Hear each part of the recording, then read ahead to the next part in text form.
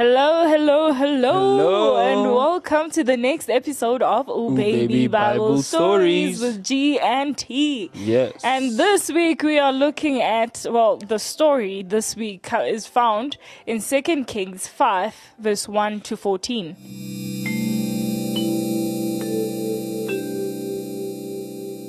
The king of Aram had great admiration for Naaman, the commander of his army, because through him the Lord had given Aram great victory.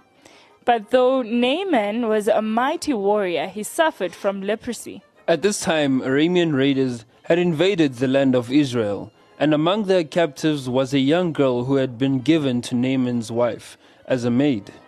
One day the girl said to her mistress, I wish my master would go see the prophet in Samaria. He would be healed of his leprosy. So Naaman told the king what the young girl from Israel had said. Go and visit the prophet. The king of Aram told him, I will send a letter of introduction for you to take to the king of Israel. So Naaman started out, carrying as gift 750 pounds of silver, 150 pounds of gold, and 10 sets of clothing. The letter to the king of Israel said, With this letter, I present my servant Naaman. I want you to heal him of his leprosy. When the king of Israel read the letter, he tore his clothes in dismay and said, Am I God that I can give life and take it away? Why is this man asking me to heal someone with leprosy? Can you see that he's just trying to pick a fight with me? But when Elisha, the man of God, heard that the king of Israel had torn his clothes in dismay, he sent this message to him. Why are you so upset?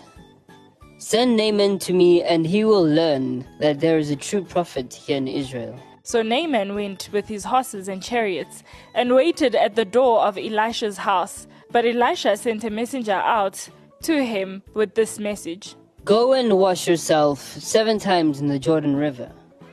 Then your skin will be restored, and you will be healed of your leprosy. But Naaman became very angry and stalked away.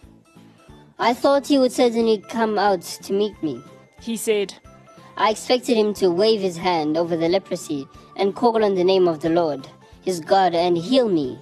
Aren't the rivers of Damascus, the Abana, and the Papa better than any of the rivers of Israel? Why shouldn't I wash in them and be healed? So Naaman turned and went away in a rage.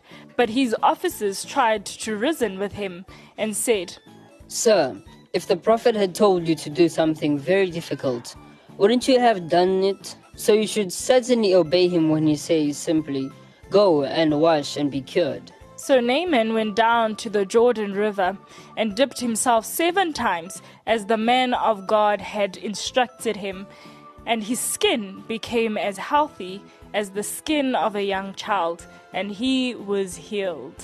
The end. Sure, how amazing was that story on faith? Right? Yes, it was indeed. So I learned so much that if we are just so obedient in what the Word of God says, or an instruction that's given according to the Word of God, we receive our miracle, right? Yes. I don't know what you are believing God for, but whatever it is, my advice is that you would take the Word of God, right? The promise of God that He will, as He did for Naaman via Elisha, right? And you will see God do in your life. Yeah, so that is it from myself, G, and alongside with me is T. We are signing out.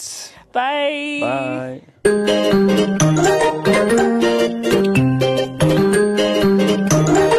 Hey kids, don't forget to come back for more Bible stories every single week. Let your mommy and daddy help you to go to www.activefm.co.za.